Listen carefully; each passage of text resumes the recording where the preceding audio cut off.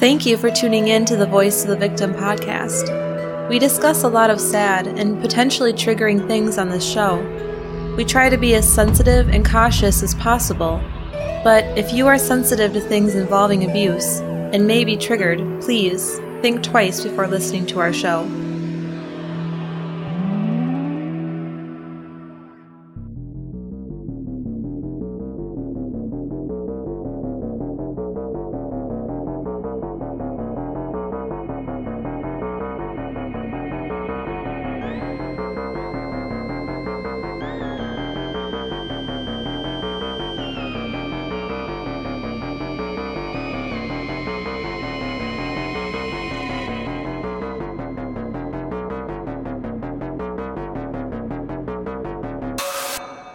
Welcome to the Voice of the Victim podcast. My name's Ryan. And I'm Rosie. How are you doing, Rosie? Busy? Yeah. We're planning a surprise party for your mom because she's retiring. Yeah.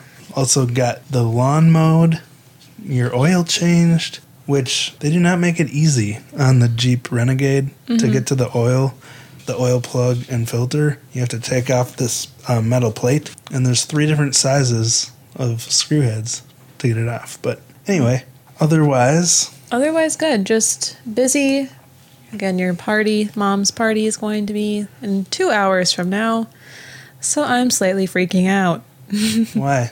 Because I want to get these balloons up. Oh, gotcha. Well, I guess we should just jump into it then, huh? Sounds good. Real quick before we get started, we want to shout out our new patron, Emily. Yay, Emily! Thank you so much, Emily, for your support. We really appreciate you. Yes, we do. All right. Tonight's story begins with a 911 call at 5 a.m. on June 5th, 2018. So just over 2 years ago. A woman living in Kenosha, Wisconsin, called to report a house on fire on the corner of 14th Avenue and 78th Street. And this was just a block off of Sheridan Avenue, which runs along the coast of Lake Michigan in Kenosha. And for reference, Kenosha is like just under an hour south of Milwaukee, Wisconsin. So they're on the eastern coast of Wisconsin, less than 15 minutes north of the Illinois border. Got it. The house was a small tan ranch-style home on a corner. Within 2 minutes of the call, Kenosha police arrived at the scene. And when they went inside, they made a disturbing discovery. So just be warned, this part is gross. So if you want to skip ahead, now's the time. They found a body of a man slumped over on the ground, badly charred.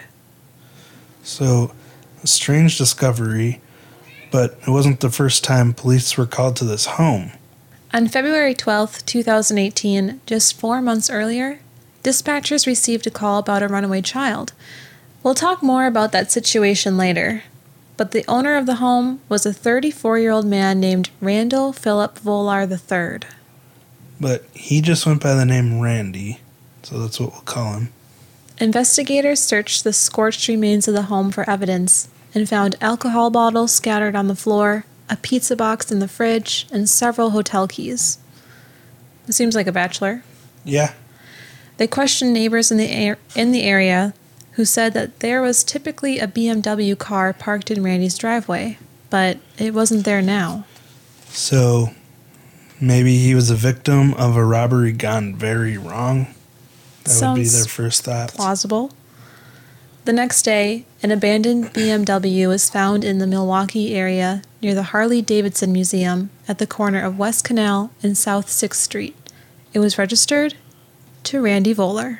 Mm-hmm. And so this car was like almost an hour away. So. Inside the car, they found a cell phone and a receipt from the Family Dollar store, along with empty packaging from certain items bought there. Police visited the store and asked for the security footage from the time on the receipt. They found the purchase was made by 4 kids, 1 girl and 3 boys. They also found pictures on the cell phone in the car of the 4 kids. So while these things were being discovered, they were also looking into Randy for more clues about what happened. They requested Randy's credit card records and found that the night before the fire, he used his card to pay for an Uber transaction. They contacted Uber and found that it was a trip from Milwaukee to the house that he was found in. After this, they got in contact with a specific Uber driver who had completed the trip and questioned him about it. He said that he had given a ride to a, quote, short black girl named Chrystul. And they also found a connection between this Uber trip and the kids who had taken Randy's car. Right. The pickup address on the trip matched the address of a 16-year-old boy, as well as his sister, 17-year-old Chrystul Kizer. So now the dots are starting to connect. The Uber driver gave a girl named Chrystul a ride, and one of the girls who was found in the car, her name was Chrystul. So there's a connection there. But why did Randy pay for Chrystul's trip to his home in the first place? Right. Obviously, this wasn't a random robbery. Police looked into the social media of Chrystul Kizer, who was the girl that had apparently been at Randy's home that night based on the Uber trip. Around midnight the day of the fire, Chrystul had posted a photo on Facebook of her standing inside Randy Volar's home with the caption, "My mugshot." So that seems really suspicious. That seems really suspicious or super ironic. Yeah, it makes it seem like this whole situation was premeditated. Well, besides that, they also realized that Chrystul Kizer had been in jail before and were able to match her mugshot to this Facebook photo. Police quietly began monitoring her Facebook page in the days following the fire. And 3 days later, on June 8th, 2018, Chrystul started a Facebook Live video. It's our anniversary. That's what I was thinking too. Unfortunately, I looked for it, but the video has since been removed, and I can't find it anywhere. But we'll share what was reported about it. So according to the police detective who was watching the live stream, Chrystul was talking about giving her brother a BMW, showing off a gun, and talking about shooting a white dude. The detective also claims that she said she wasn't afraid to kill again. While she was filming this live video, her boyfriend, 20-year-old Delane Nelson, interrupted her and told her to stop talking about that on Facebook. Then according to him, she said she didn't want to shoot anyone else. So there's some conflicting accounts of the Facebook video. According to Delane, he said that she didn't want to shoot anyone else, but apparently the officer who was watching, or the detective, said that she wasn't afraid to shoot again. So we don't know either way because, again, I wasn't able to find the video. Right, but she did for sure show off a gun and talked about the BMW. Yeah, so and her boyfriend had to tell her to stop talking. Yeah. The next morning, police showed up at Delane Nelson's home where Chrystul was staying and smashed the front door open with a battering ram. Now that to me seems a little much. Yeah. They found Chrystul inside wearing a shower cap.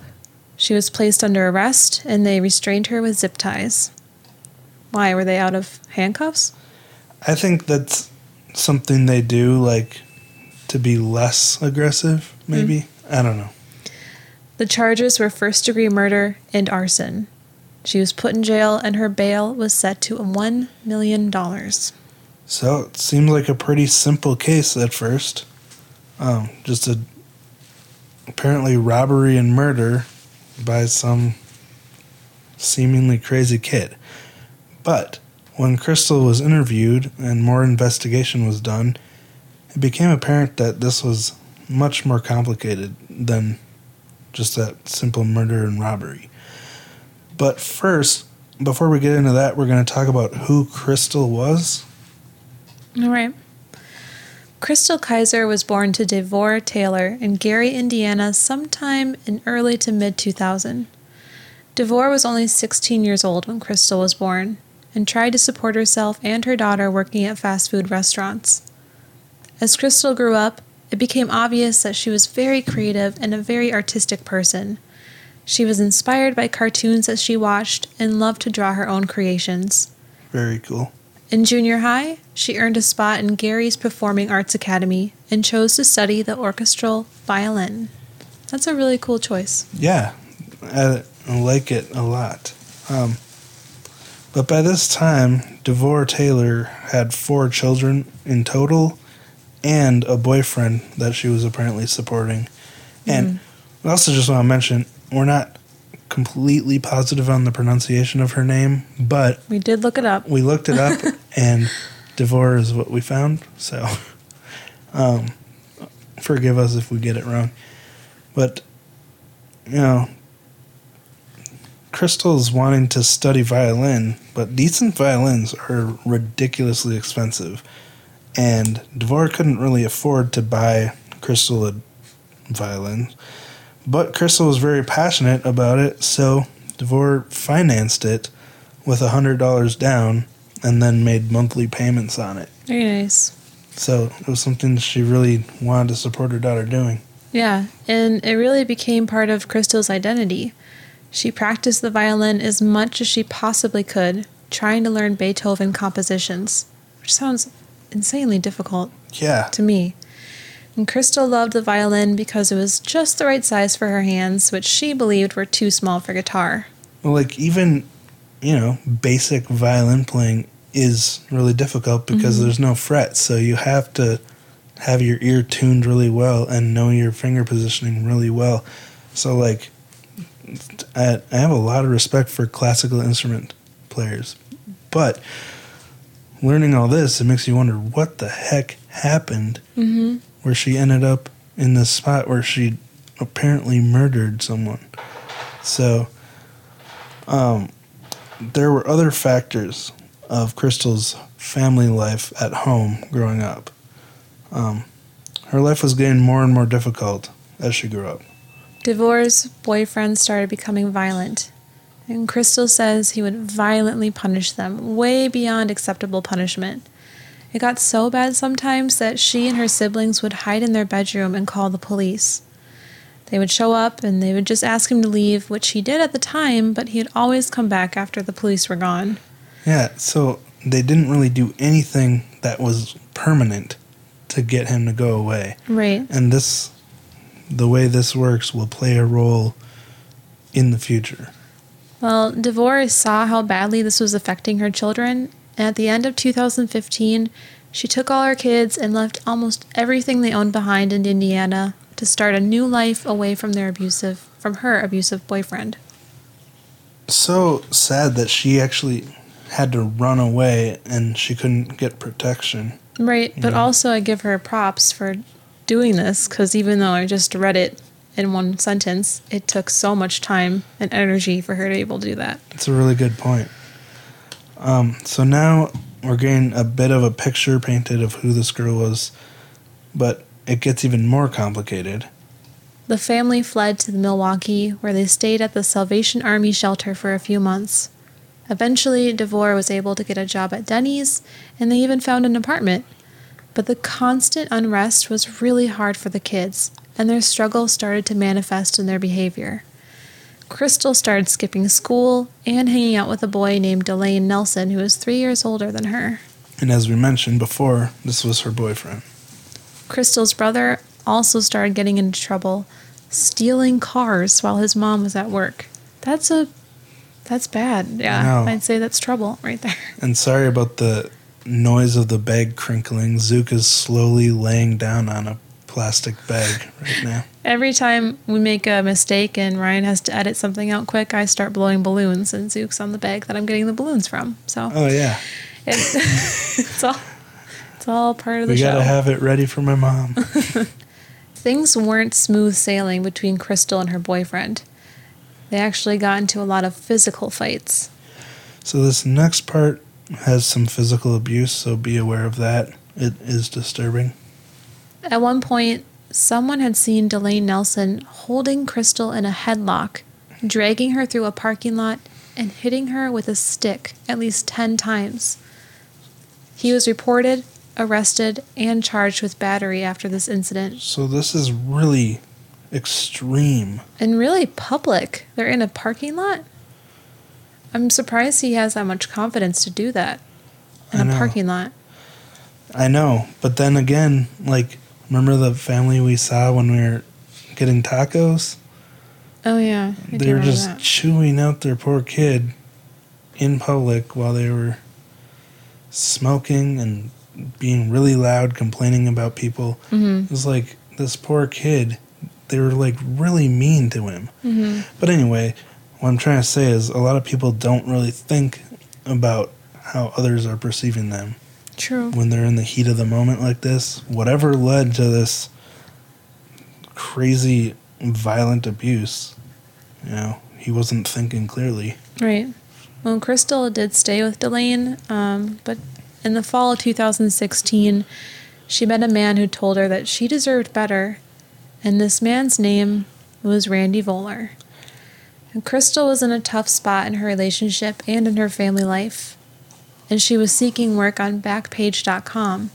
She needed money for school supplies and food, and a friend of hers told her that she could make good money on the site and showed her how to use it. Chrystul created a profile for herself, and although she was only 16, she said she was 19 in the ad. Which, if she's in a really desperate spot financially and has no one else to fall back on besides her abusive boyfriend, I see why she'd lie about her age, because Backpage probably wouldn't allow minors to post ads on their site.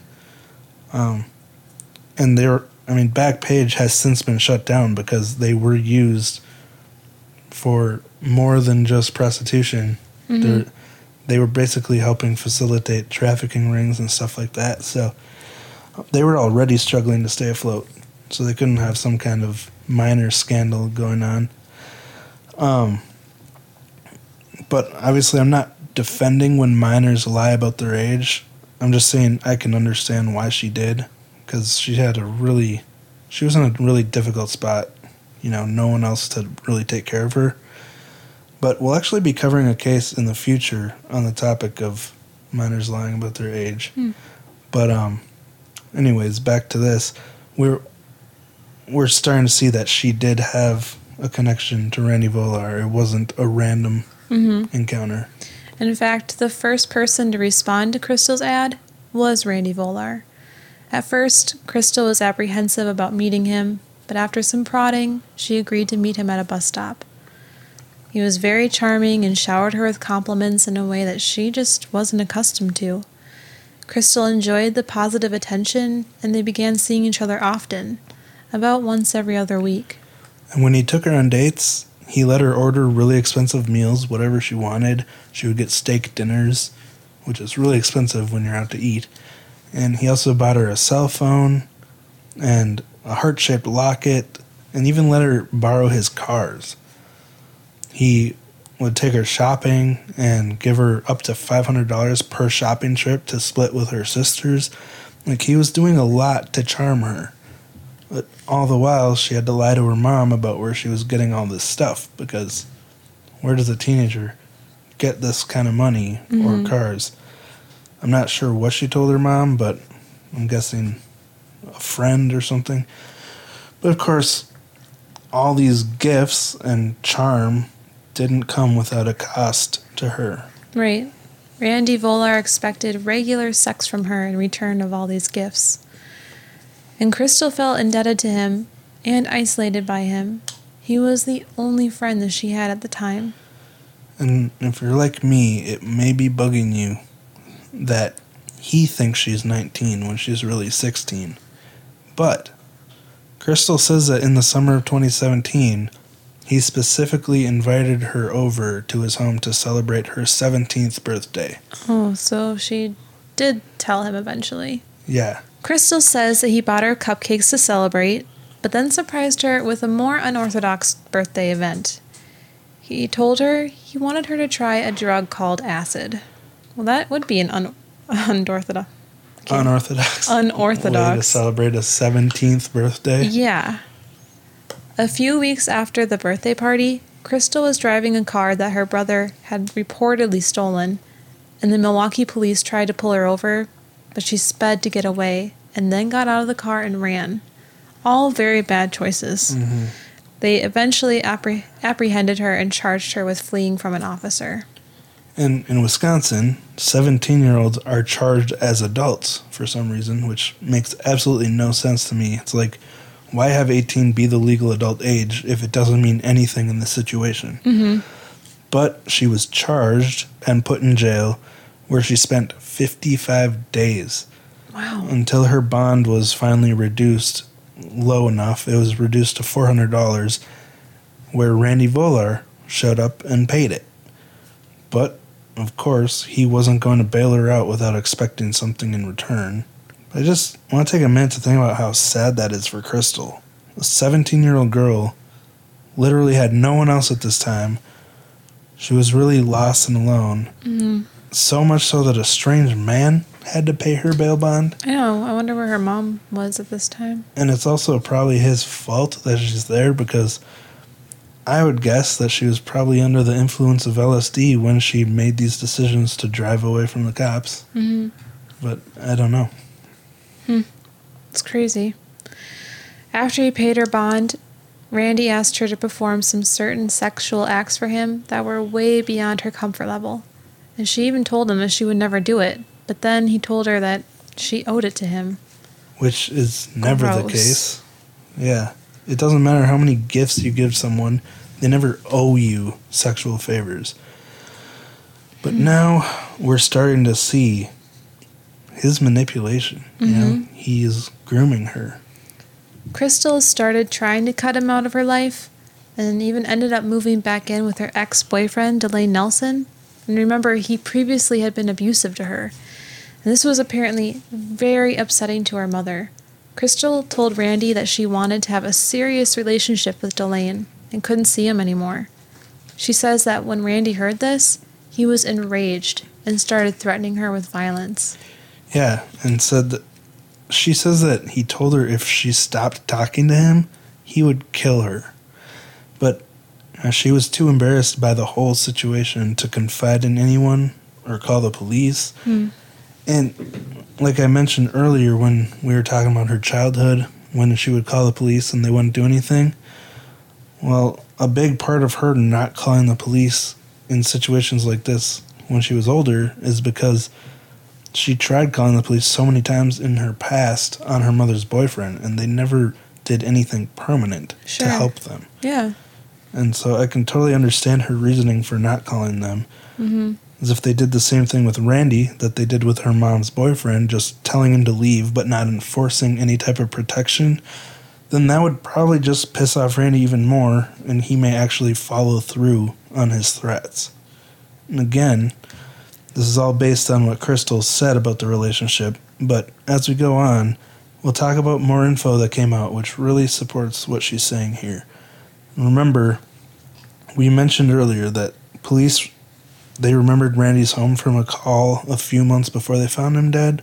On February 12th, 2018, police dispatchers received a call just before 1 a.m. from Randy Volar's home.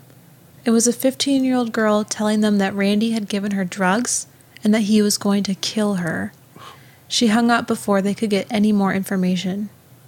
On their way to the home, they found the girl wandering the streets, wearing an unzipped jacket and a bra with no shirt. Yeah, and just to make it clear, this was not Chrystul. This was another girl, anonymous. Who's 15. 15 years old. But right away they noticed that her pupils were dilated, and when they asked what drugs she had taken, she told them it was LSD. So, seems like a standard practice at the Volar household. Yeah, it does. And this girl told them that she had met Randy Volar the same way that Chrystul had. He responded to her ad on Backpage.com. She was only 14 when she met Randy Volar, and he paid her $250 for sex.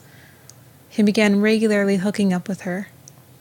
Again, she would also have had to lie about her age to post on Backpage.com, but this other girl told police that he had gone on a rant about why he preferred the bodies of young girls like her after she asked him why he didn't date women his own age. So he could have just meant young girls like 18 or 19, but it seems like this girl was pretty sure that he knew she was only 14. And based on more evidence they'll uncover, he knew what he was doing. Right. In December of 2017, this girl ran away from home and moved in with Randy Volar. He actually paid her to stay there and even took her out to dinner with his mother. Which, it seems more odd to me that she went to dinner with his mother than that he paid her, because... Wouldn't Mom have a... Yeah, what is Mom thinking... maternal instinct? ...with this 14-year-old? So, really odd relationship. While investigators interviewed her after the escape, she showed signs of trauma bonding. Which sounds a lot like what one of our listeners, Lindsay, messaged us about this past week, where an abusive situation begins to almost feel comfortable and like a form of security. So it's a really scary phenomenon to have happen in the brain of a victim. And I'm thinking we'll do a more in-depth episode on that in the future. Yeah, I think we should. But for this girl, she didn't want to get Randy in trouble because he was usually very nice to her, and she actually called him her friend. According to this girl, Randy had shown her videos of himself sexually abusing underage girls. She said that he would peruse the streets of Milwaukee to find young girls. When they asked if she remembered any of their names, one of the 3 names she could recall was Chrystul. So, 3 other names besides this girl. This guy, he has a pattern going here. He's not just simply in a relationship with Chrystul or taking advantage of Chrystul or this anonymous girl. This is a standard practice, and apparently he would video recording it as well. So this is really, the charges against him are really adding up. After interviewing her, they raided his home on February 22nd, 2018. They collected his laptops, hard drives, and memory cards to search for evidence of these allegations, as well as a lot of women's underwear, bikini bottoms, and pajamas that he kept at his home. He was arrested and charged with child enticement, using a computer to facilitate a child sex crime, and second-degree sexual assault of a child. So it seemed at this point like Randy was going to be held responsible for taking advantage of young girls the way he did. And they found a lot of evidence against him. But for some reason, rather than taking him into jail and setting a bail for him and holding him until trial, he was released the same day he was arrested and told to expect a court summons. What? So, yeah, what the heck? Why was Chrystul held in jail for 55 days with a bail bond for a much less serious crime, but the man who sexually abused her and forced her to take drugs was able to walk free until his court hearing? They're just like, well, you'll hear from us. Yeah, it doesn't make any sense. But it seems like there's a lot of stuff going on lately that doesn't. Anywhere.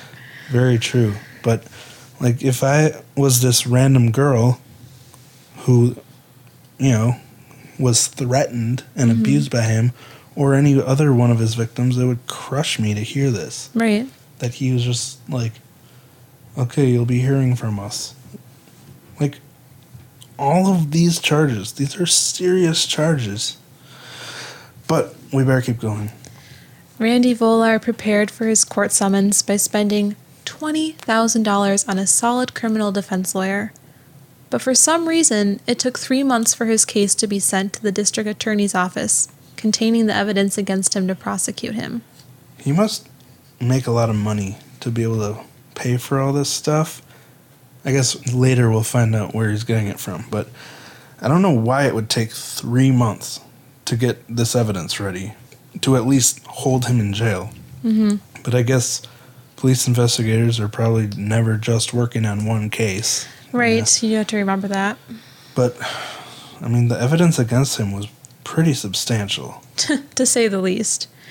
They found hundreds of videos on his devices of child pornography, with girls estimated to be as young as 12 years old. And this wasn't just stuff he downloaded. This was pornography, child pornography that he produced himself. But, despite the overwhelming evidence and obviously solid case against him, 12 days passed from the time the district attorney received the evidence to the time that Randy was found dead. Yeah, so it could have saved his life for him to be in jail. But even though these charges were obviously, he should have been arrested and charged, he wasn't. And, no sex crime case was even entered into the Wisconsin court system at this point. That's crazy. There was no paper trail of his crime besides a police report from this runaway. And even in the police report, they said that she was prostituting herself. Really? That was the wording in the police report, according to, I think, Washington Post. But, it just shows the perspective they had on this, right. Blaming the victim. Right. But they didn't seem to be in much of a rush to get this man off the streets, even though he was obviously dangerous. And we all know the gears of justice turn slowly, but he had reportedly made death threats to his victims, and now he knows that some of them are speaking out against him, and he's free. He's a free man who has the ability to act on his threats if he wants to, It just doesn't make any sense. I know. But that could give some context to the situation Chrystul found herself in after that Uber ride to Randy's home. He was probably mad that he was being exposed and definitely had a motive for wanting to get rid of people who would talk.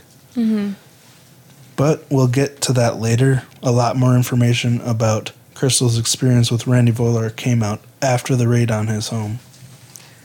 Suspicion started to grow within Chrystul Kizer's defense team that Randy Volar had more involvement in sex trafficking than just buying sex from underage girls. They found dark web browsers on his computers, as well as cryptocurrency accounts. So this raised suspicion because he was obviously doing something he was trying to hide from his internet service provider if he was using these tools. And given all the evidence and his collection of child porn, it was a safe assumption that he was producing and selling his collection of videos on the dark web and getting paid through cryptocurrency to avoid leaving a paper trail, which would explain how he can afford to pay these girls so much and, $20,000 for a lawyer. But these allegations made their way into Chrystul's defense in her murder trial, which, it's substantial. This is a huge thing. Chrystul's defense lawyer told the judge that within the many child porn videos that he filmed, he referred to himself as an escort trainer. It's so gross. He was seen instructing a young girl how to keep her private parts functioning well to be a, quote, better prostitute. And he even filmed himself asking a young girl if she wanted to try posting in the Kenosha Racine area to see if she got any calls there, which is, close to Milwaukee, but not quite. And then offering to give her a ride if she could get any jobs. So, to me, it's pretty obvious this guy was a sex trafficking pimp of underage girls who clearly took advantage of them in desperate situations. And Chrystul Kizer was just one of many. In interviews with the Washington Post, Chrystul said Randy began posting ads on Backpage.com for her, then driving her to the Johns, where she'd spend 30 minutes with the strange men, then text him once she was paid. Randy would take all of the money for himself. Sometimes, Chrystul would be required to meet more than one man in a day. When they asked her why she kept doing it, she said, "Because he was grown up and I wasn't, so I listened." In the raid, police also found multiple hotel key cards. The TCF Bank also happened to contact police the day he died to report a flag on his accounts. Yeah, this part was really ironic. Between November of 2017 and May of 2018, Randy had almost $1.5 million in transfers that followed a pattern that banks associate with human trafficking. So this was very ironic, like I mentioned, that the police received this call the day he was found. That is. Because the detective who took the call asked if someone had requested the information upon Randy's death, and the bank official said that they were just making a cold call and had no idea he was dead. But thanks to that call, investigators were able to connect the dots a lot quicker and then pull up Volar's file containing the still images of victims' faces that they had taken from the videos they found in the raid in February that he still hadn't been charged for when he was killed. But the detective who got this call was able to find a picture of Chrystul Kizer within this collection of images. And she was smiling for the camera with her arms wrapped around her body and, you know, like she was auditioning for a part or something. Very interesting. So now let's talk about the account that Chrystul gave of the night Randy Volar died. Okay.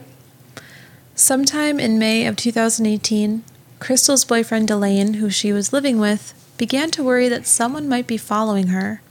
His suspicions led to him buying her a pistol and giving her shooting lessons in his backyard. He asked her to carry it everywhere for protection. It's so ironic that he wants her to protect herself, and yet he was also abusive.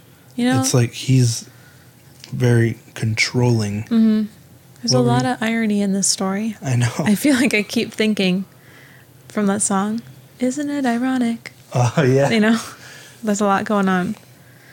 But a few weeks later, on June 4th, 2018, tensions in their relationship rose again when she had to appear in court and plead guilty to a fleeing charge that she had gotten in 2017. And this is where she had run from the police. Right. Delane had gone with her to the court, and the escalated tensions of the day just led to them getting into a huge fight. She was worried that Delane would assault her again, so she texted Randy Volar to see if she could come over there to get away from Delane. No! How freaking sad to be stuck between these two. Like, these are the only two people you have to fall back on, and they both suck. Randy seemed more than happy to let her come over. Well, I'm sure he was. But it's not clear whether she even knew that he had been raided and arrested in February. I don't think she did.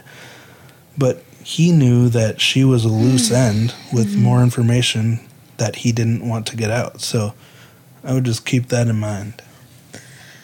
The Uber picked up Chrystul at 8:42 p.m. When she got to his house, Randy said that he had pizza delivery on the way. They both had a cigarette while they waited, and Randy asked if she wanted a drink. Along with her drink, she says that he gave her a drug, and she began to feel weird. But, she wasn't found until days later, so the drug wasn't still in her system. So we can't say for sure what it was, but I would guess it was LSD, like was his standard practice, like the other girl who had been rescued. Right, I'm assuming it was, too. Yeah. After this, Randy sat next to her and started to touch her leg. But Chrystul moved away from him and told him that she didn't want to do that with him anymore. So she was at a point here where she was trying to change. She was trying to have a real relationship with her boyfriend, even though he's not the right person to do that with.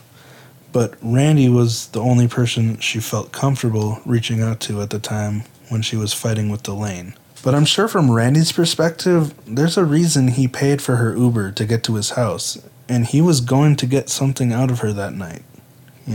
That's the way he operated the whole time, giving them something so he could say they're indebted to him. Right. And then add on top of that the fact that he knew his time was limited because there was a serious case being built with mounds of evidence against him, just waiting to put him away for decades. Like, the charges he had could have led to 40 years in prison, which would have lasted until he was 74. So he's probably desperate at this point.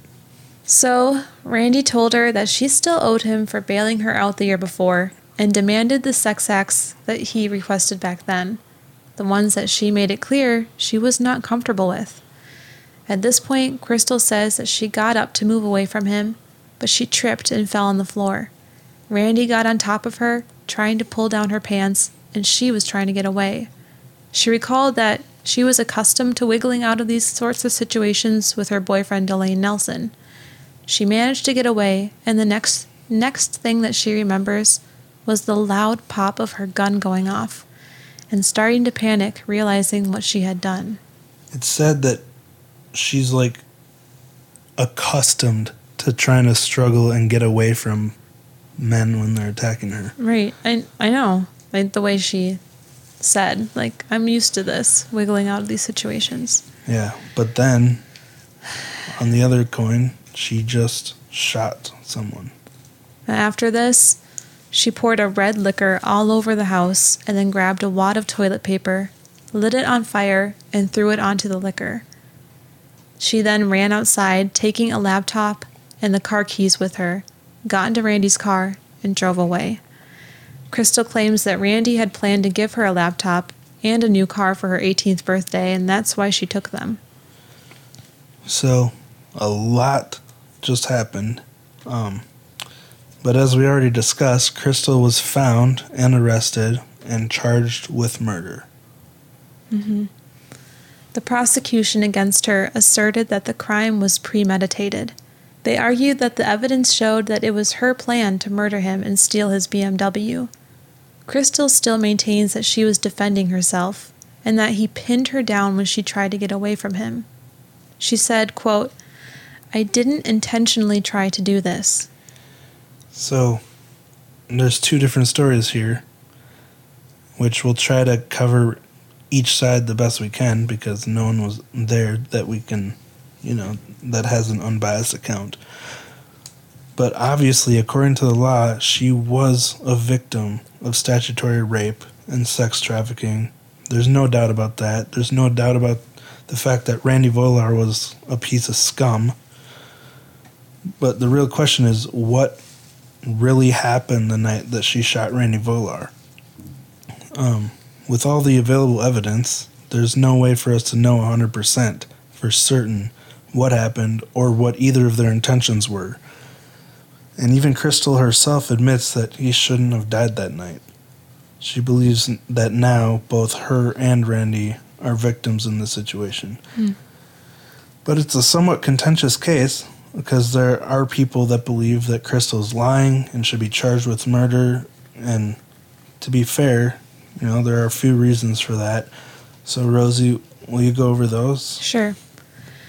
One reason is that Chrystul wasn't able to recall how she got to her gun after being pinned down on the floor. Another reason is that she wasn't able to recall any of the names of the hotels that she was trafficked in or the names of the men that she met. And finally, when she was first questioned, she lied and said that she didn't know Randy Volar. I can excuse things she can't remember because she was on LSD. He was dosing her. That is a very good point. With a drug that gives you delusions, hallucinations, paranoia, just like a crazy mind-altering drug. Mm-hmm. So things she can't remember, I can totally understand that. Then Chrystul changed her story and said that she did know Randy, but she saw another woman shoot him. Also, there's the fact that she stole a car and a laptop and burned the evidence after an act of self-defense. Yeah, so people will think it's weird that, if it was really self-defense, why did you try to hide everything? Right, and why did you steal something? Which is a fair question, but then again, remember her past with police. Mm-hmm. But then there was another piece of evidence that the prosecution against her has mentioned and the media has talked about it, but I'm not able to find any of the real evidence yet. It's just mentioned in the Washington Post articles. Right. But it was text messages that she had sent. And also the Facebook post from the night before. Remember? Oh, yeah. There was that, too. The prosecutor's case for this being premeditated stated that Chrystul had sent her friend a Facebook message a few days before Randy's death, saying, quote, "I'm finna get a BMW."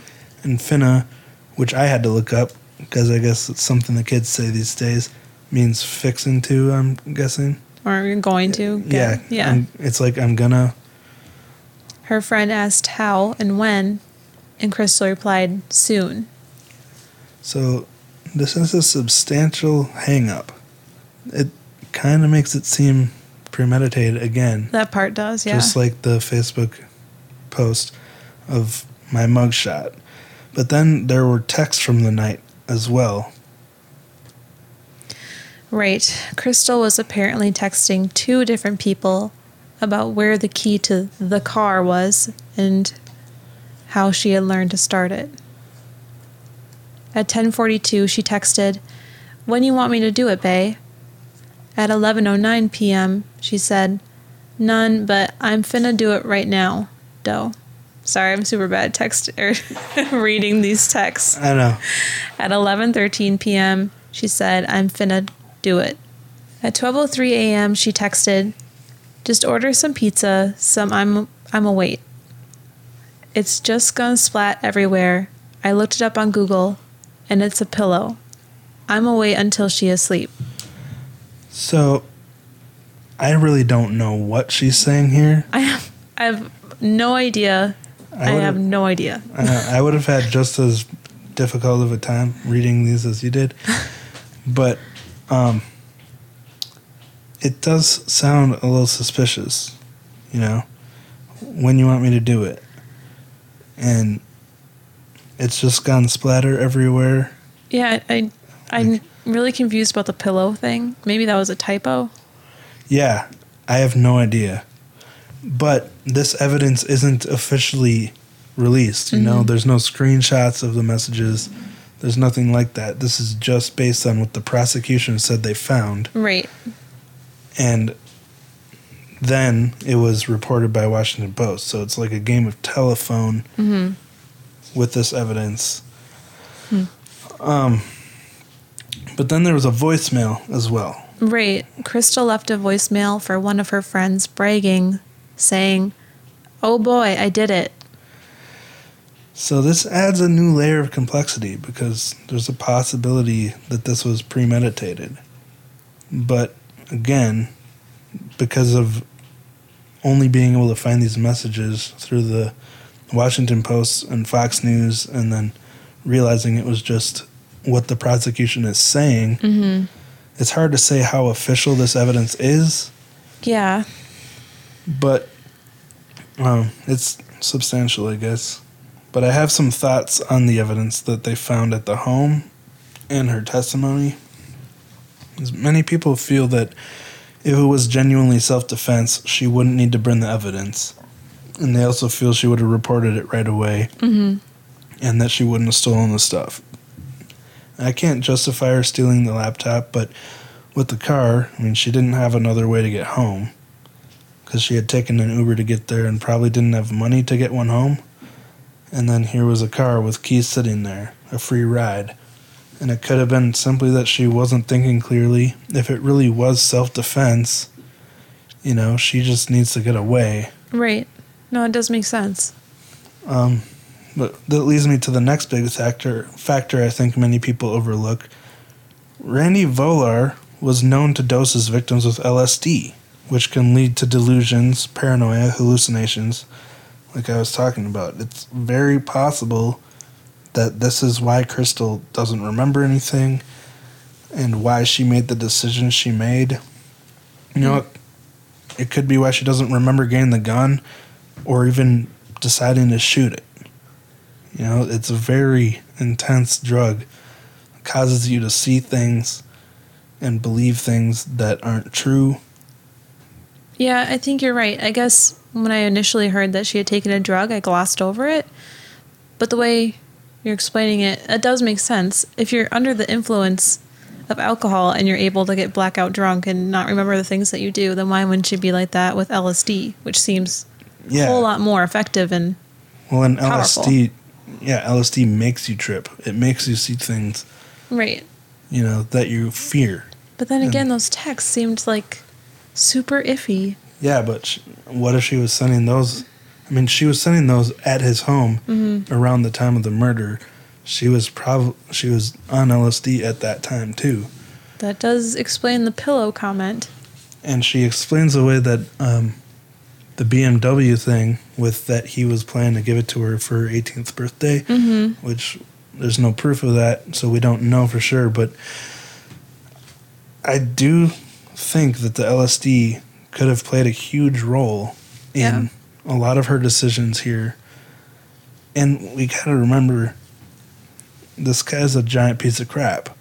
True. Yep. So I would never justify murdering someone, but, he's hurt her a lot. He's hurt a lot of other girls, and he's done one of the most disgusting things you can do to make money. So I'm not saying it was okay for him to get shot, obviously. Mm-hmm. No one should be executed or judged by anyone other than the justice system. Otherwise, it's not fair to everyone else who does follow with the justice system. Right. But, again, I don't know. It's impossible for anyone to know what actually happened here. But it's an undeniable fact because both Chrystul and that other anonymous girl said that he dosed his victims with LSD, and they found it in that anonymous girl's system. And then add on top of that the fact that he was desperate after having his home raided and having that case building against him, which could have led him to wanting to take what he believed was his and get what he felt that she owed him, or even wanting to silence someone whose testimony may have led to more charges. Either way, there's a lot of evidence that backs up Chrystul's account, and so I'll say I definitely see how the drug and desperation factor may have played into this whole mess. Mm-hmm.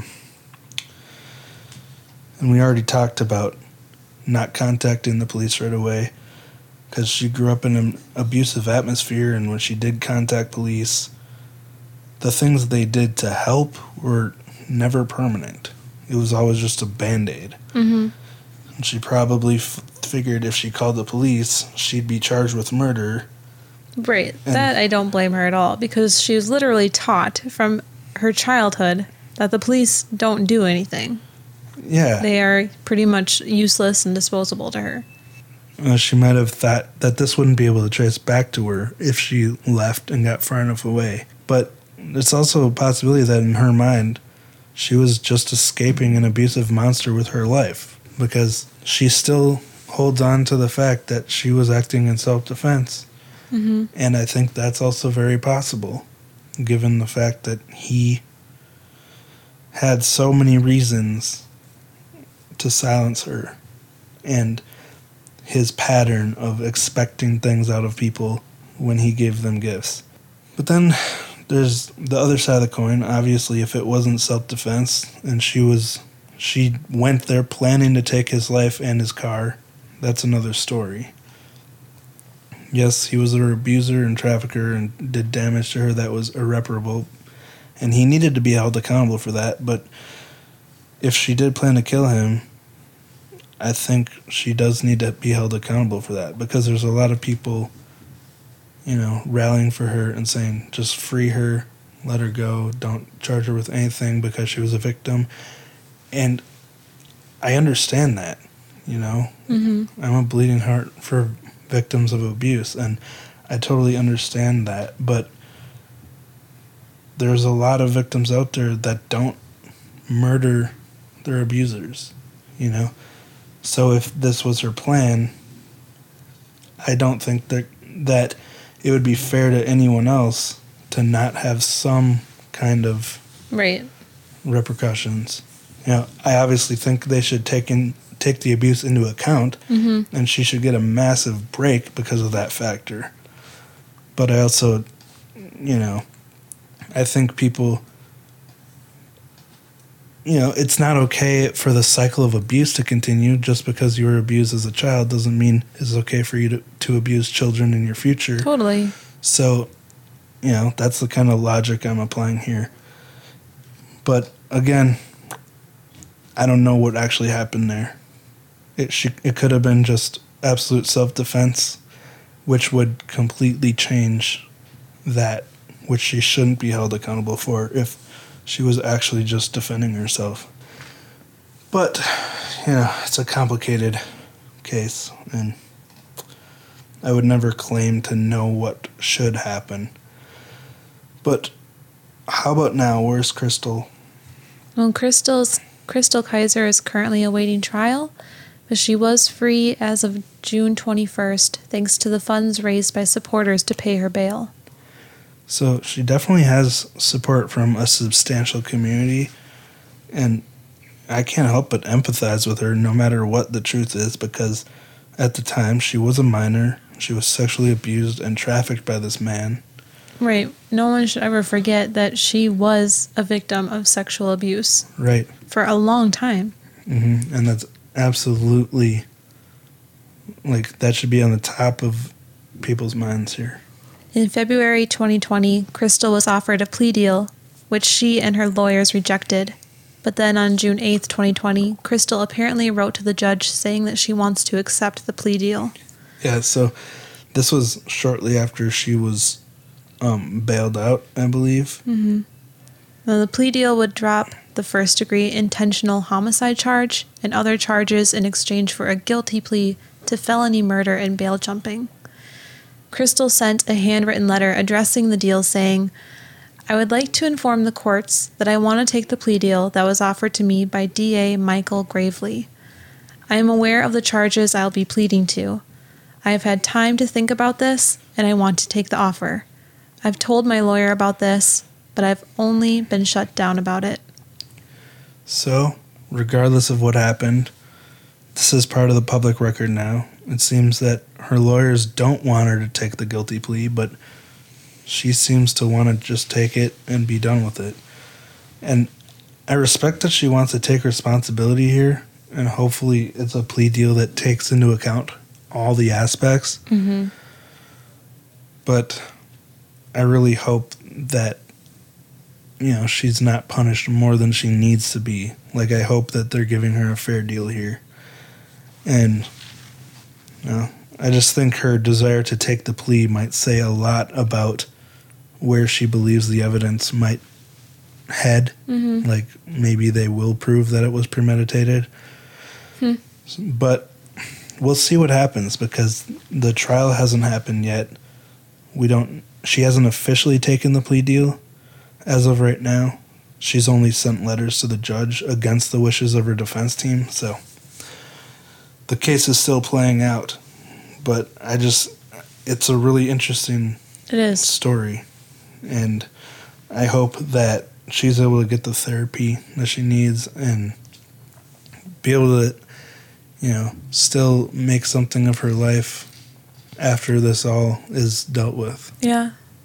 Yeah. What do you think, Rosie?